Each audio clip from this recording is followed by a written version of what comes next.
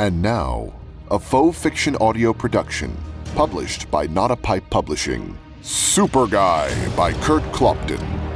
SuperGuy, the generic alternative. Less superhero hype, same superhero quality.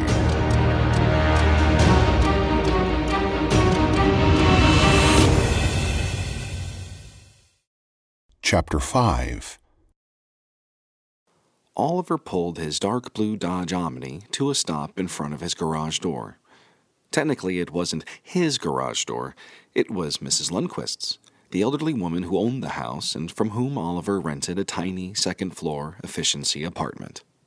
Living there did have one perk, as Oliver liked to think of it, and that was the garage. A very useful thing to have if you went through winters in Wisconsin and had to drive to work every morning. You had to clear the driveway of snow occasionally, but at least you didn't have to scrape the frost off the car windows every morning. Of course, the garage, like the apartment, was tiny and came with no extras. It was detached from the house, had no power so you couldn't see anything inside at night, and the door was obviously a manual one. You had to raise, manually. Since he had to stop and get out to open the garage door anyway, Oliver always emptied his car of whatever he needed to take into his apartment before driving it inside. The car was so small that the gap between the car and the wall made it hard to get out if you were unlucky enough to be wearing a winter coat, let alone the ridiculous idea that you might try carrying something too.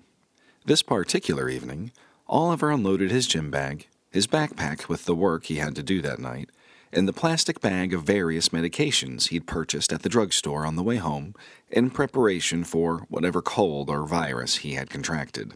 Setting them aside, he approached the garage door and mentally prepared himself for turning the handle, which was always a battle. He had closely examined the old metal handle 100 times and coated every inch of it and all connected machinery with various types of oils and lubricants, but the thing was still both a test of will and a feat of strength to get turned. Lifting the old, heavy door was a breeze compared to turning the ancient handle. Oliver centered himself in front of it, planted his feet firmly on the ground, and bent his knees slightly. Exhaling slowly, he counted to 3 in his head, and then twisted the handle with both hands, letting out an unconscious grunt as he did. The handle, apparently forgetting its usual role in this mythic tale, turned with a simple click, almost as if it were made to do that. Oliver opened his eyes, which had been closed in anticipation of the strain, and looked at the handle. It was the same old handle. No one had replaced it with a new working version. He looked around at the garage and then over at Mrs. Lundquist's light yellow house, wondering if this were some look-alike at which he had mistakenly arrived. There were a lot of similar old houses with detached garages in the neighborhood, so it was feasible Oliver had stopped at the wrong one, possibly because of the delirium accompanying the early stages of his illness. But after a couple of turns back and forth between the garage handle and the house, it seemed he had indeed arrived at the right one. Looking up at the sky, Oliver wondered if this particular night held some perfect blend of temperature or humidity and barometric pressure, whatever that was, which had made this possible. No doubt a complex combination of factors that would never be repeated again in this millennium. After a couple of seconds, he shrugged and lifted the door. Perhaps it was simply a little good karma for all the bad he'd had lately. He pulled the car inside, shuffled sideways out of the garage, and shut the door behind him. The garage handle clicked quickly and competently into place, which also never happened, and Oliver carried his stuff up the exterior wooden staircase toward the door of his apartment. About halfway up the stairs, Oliver noted that his right knee didn't hurt. Usually he did a bit of a funny, stiff-legged walk up the stairs because it took some of the weight off his knee, which routinely ached a little extra following a couple hours of basketball. Tonight, it wasn't hurting at all. Oliver guessed it was just a fluke, but secretly hoped his knee had finally given up hurting and gotten better. That was possible, wasn't it? Or maybe this night of perfect weather conditions, responsible for the easily functioning garage handle, had done the same for his knee. He wasn't sure if it was a good thing or not that what fixed a rusty, ancient metal apparatus also fixed his knee, which was presumably made of different stuff, but one can't be too picky. Maybe it's a little more of that good karma. Oliver said to himself as he climbed the last few stairs to the landing. A few million more similar things and it might make up for the rest of my life. Unlocking his door, Oliver thought about it some more. He did have a particularly good night at basketball, so maybe there was something to this idea of good karma. Especially since he hadn't even expected to play after the way he had started feeling earlier in the day. But maybe it was the sickness that was responsible for it. Oliver had not missed much at all shooting the ball, and even surprised himself with a couple of the passes he made. The kind where he wasn't even sure he had seen the opening before the pass was out of his hand. That wasn't a common part of his game. And there had been some defense, too, even a blocked shot. Oliver never blocked shots. Maybe he was, actually, having a run of good luck.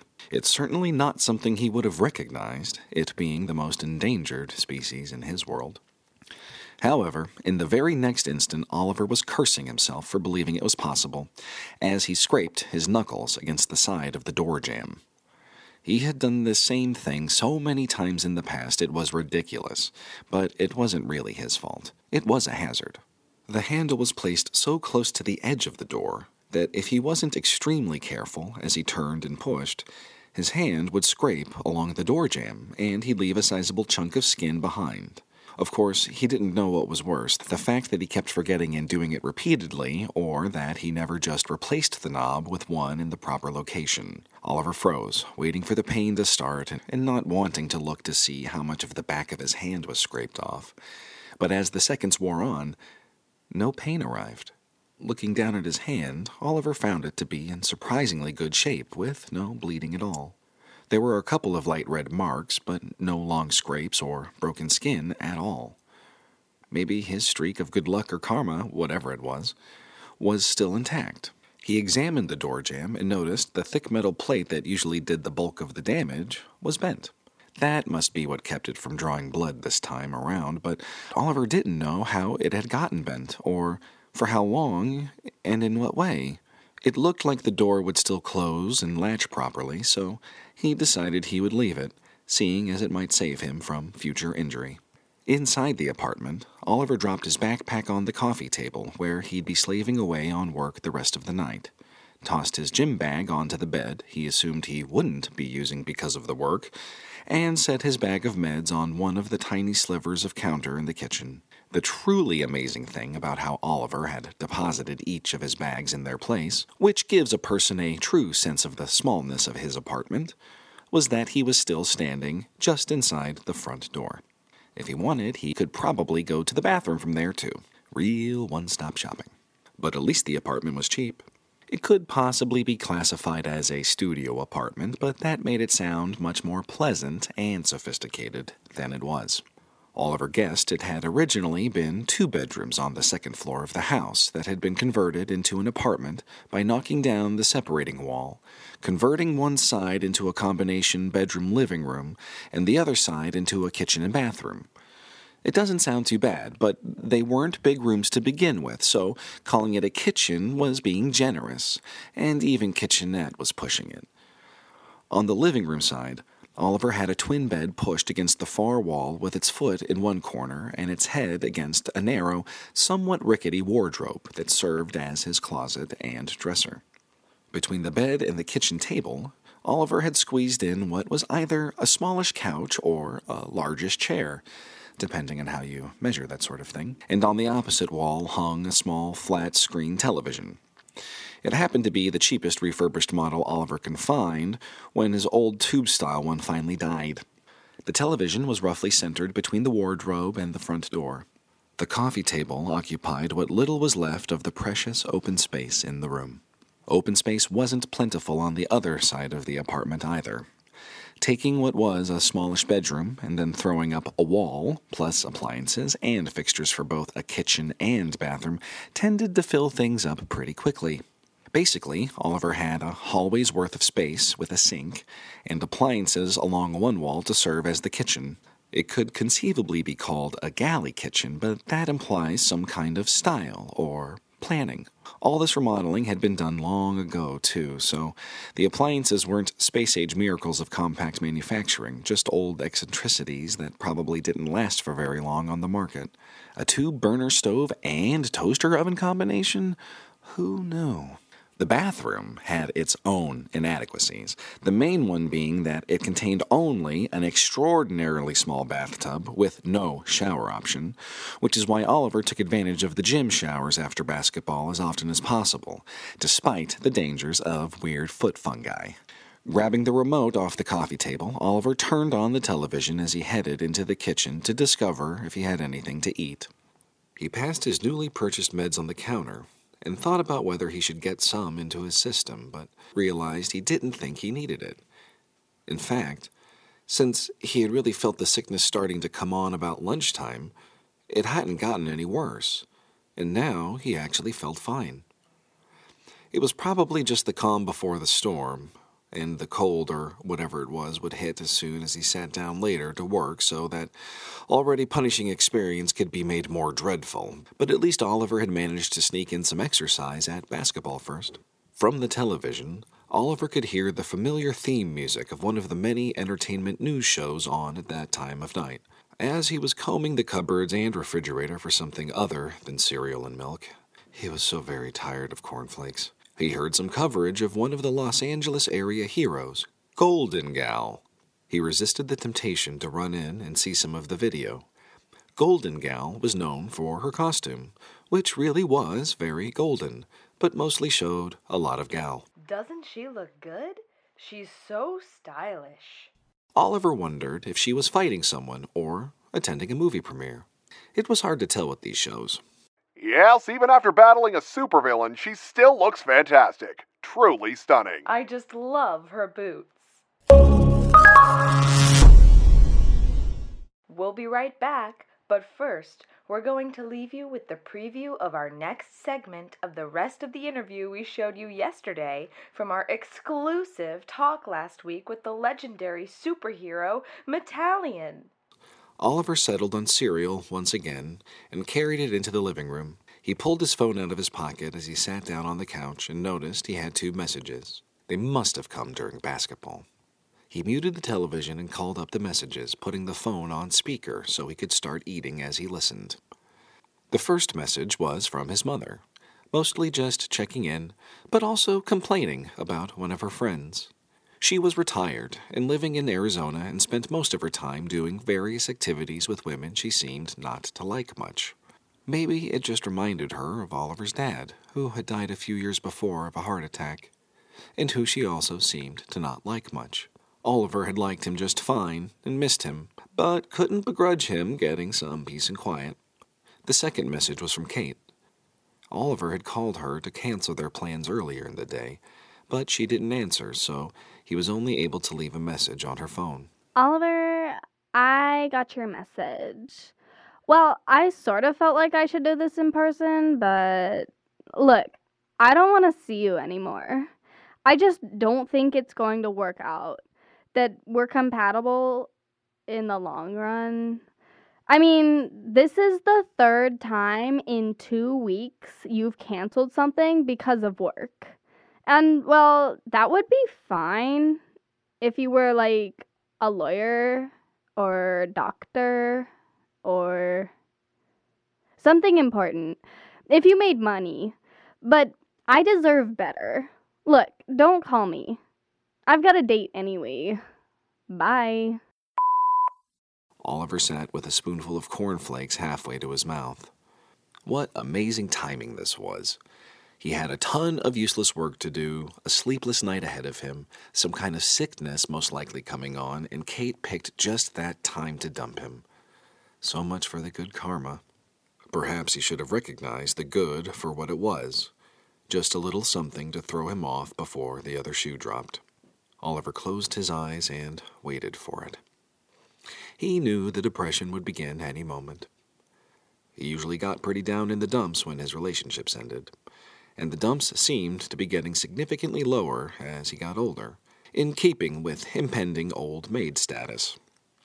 With this news, Oliver knew there was no way he'd be able to get any work done tonight, although he wasn't too worried about that. Undoubtedly, Sergeant Shibelinski wasn't really counting on having the data by tomorrow morning. In keeping with past experience, it would turn out not to be needed for that meeting. Or he actually did need the original data, and he was awful sorry for the mix-up, or something along those lines. But even after Oliver had noticed the pattern, he had always done the work anyway. What choice did he have? He couldn't just take the chance the sergeant would surprise him. No matter what, Oliver had always just done the work. Only this time, he wasn't sure he could. He envisioned the depression hitting him soon, and coupled with his sickness, the only logical response was to fight back with his newly purchased stash of cold and flu meds. They should sufficiently knock him out so he wouldn't feel the pain of the depression or illness. Sort of like his own medically induced coma. He was pretty sure he would be calling in sick tomorrow. Screw Shibelinski, the work, Kate, all of it. Oliver sat there waiting for the first wave of depression. And waiting. It should be rolling in any second. Still waiting. Still waiting. He didn't feel horrible, neither physically nor emotionally. That was different. Surprising. He thought about Kate. He waited. The more he thought about it, the more he realized maybe it wasn't a bad thing Kate had broken up with him. Small epiphany. She wasn't that great a girl.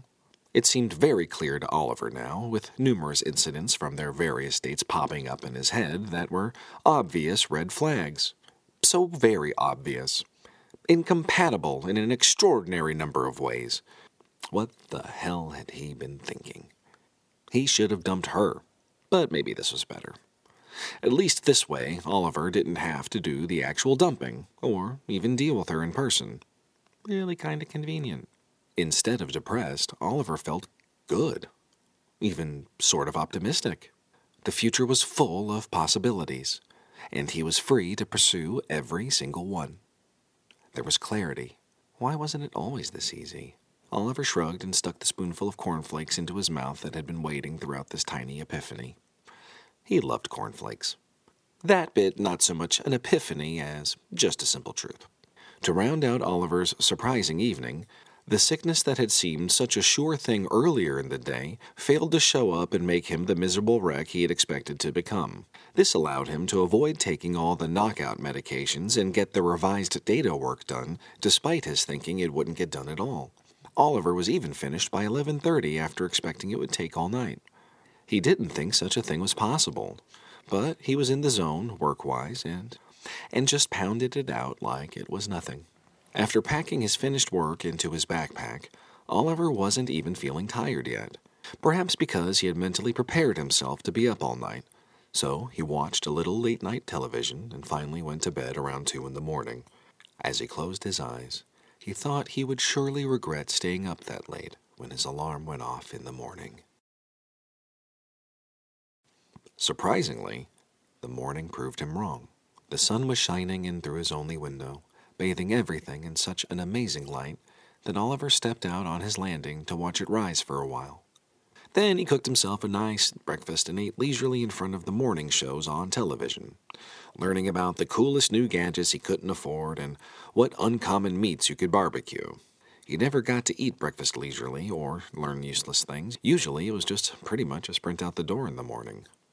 After breakfast, Oliver started dressing for work, leaving the television on for company. It was a little loud, but he knew it wouldn't bother Mrs. Lundquist downstairs because she was pretty hard of hearing. That was possibly the one and only bonus to his apartment. Mrs. Lundquist was a bit on the noisy side and strangely suspicious of Oliver, even though he had never given her any reason to be. Her poor hearing made it a little easier because she wasn't bothering him about each little bump she heard, but on the other hand, there were some things she just misheard or imagined that tended to lead to some bizarre misunderstandings. Oliver usually managed to get those straightened out once he figured out what they were about, and life went on normally. Of course, normal meant Mrs. Lundquist smiled strangely when Oliver handed her his rent check, and routinely watched him through a crack in the curtains whenever she could. It was creepy, but it was normal. As Oliver began dressing, the regular network morning show had given way to the local news update. In a bit of a surprise move late in the afternoon yesterday, the mayor's office announced they had filled the superhero position that had been vacant since it was created with the mayor's first budget after taking office. No further information was given on the appointed superhero, although they said there would be a formal introduction next week.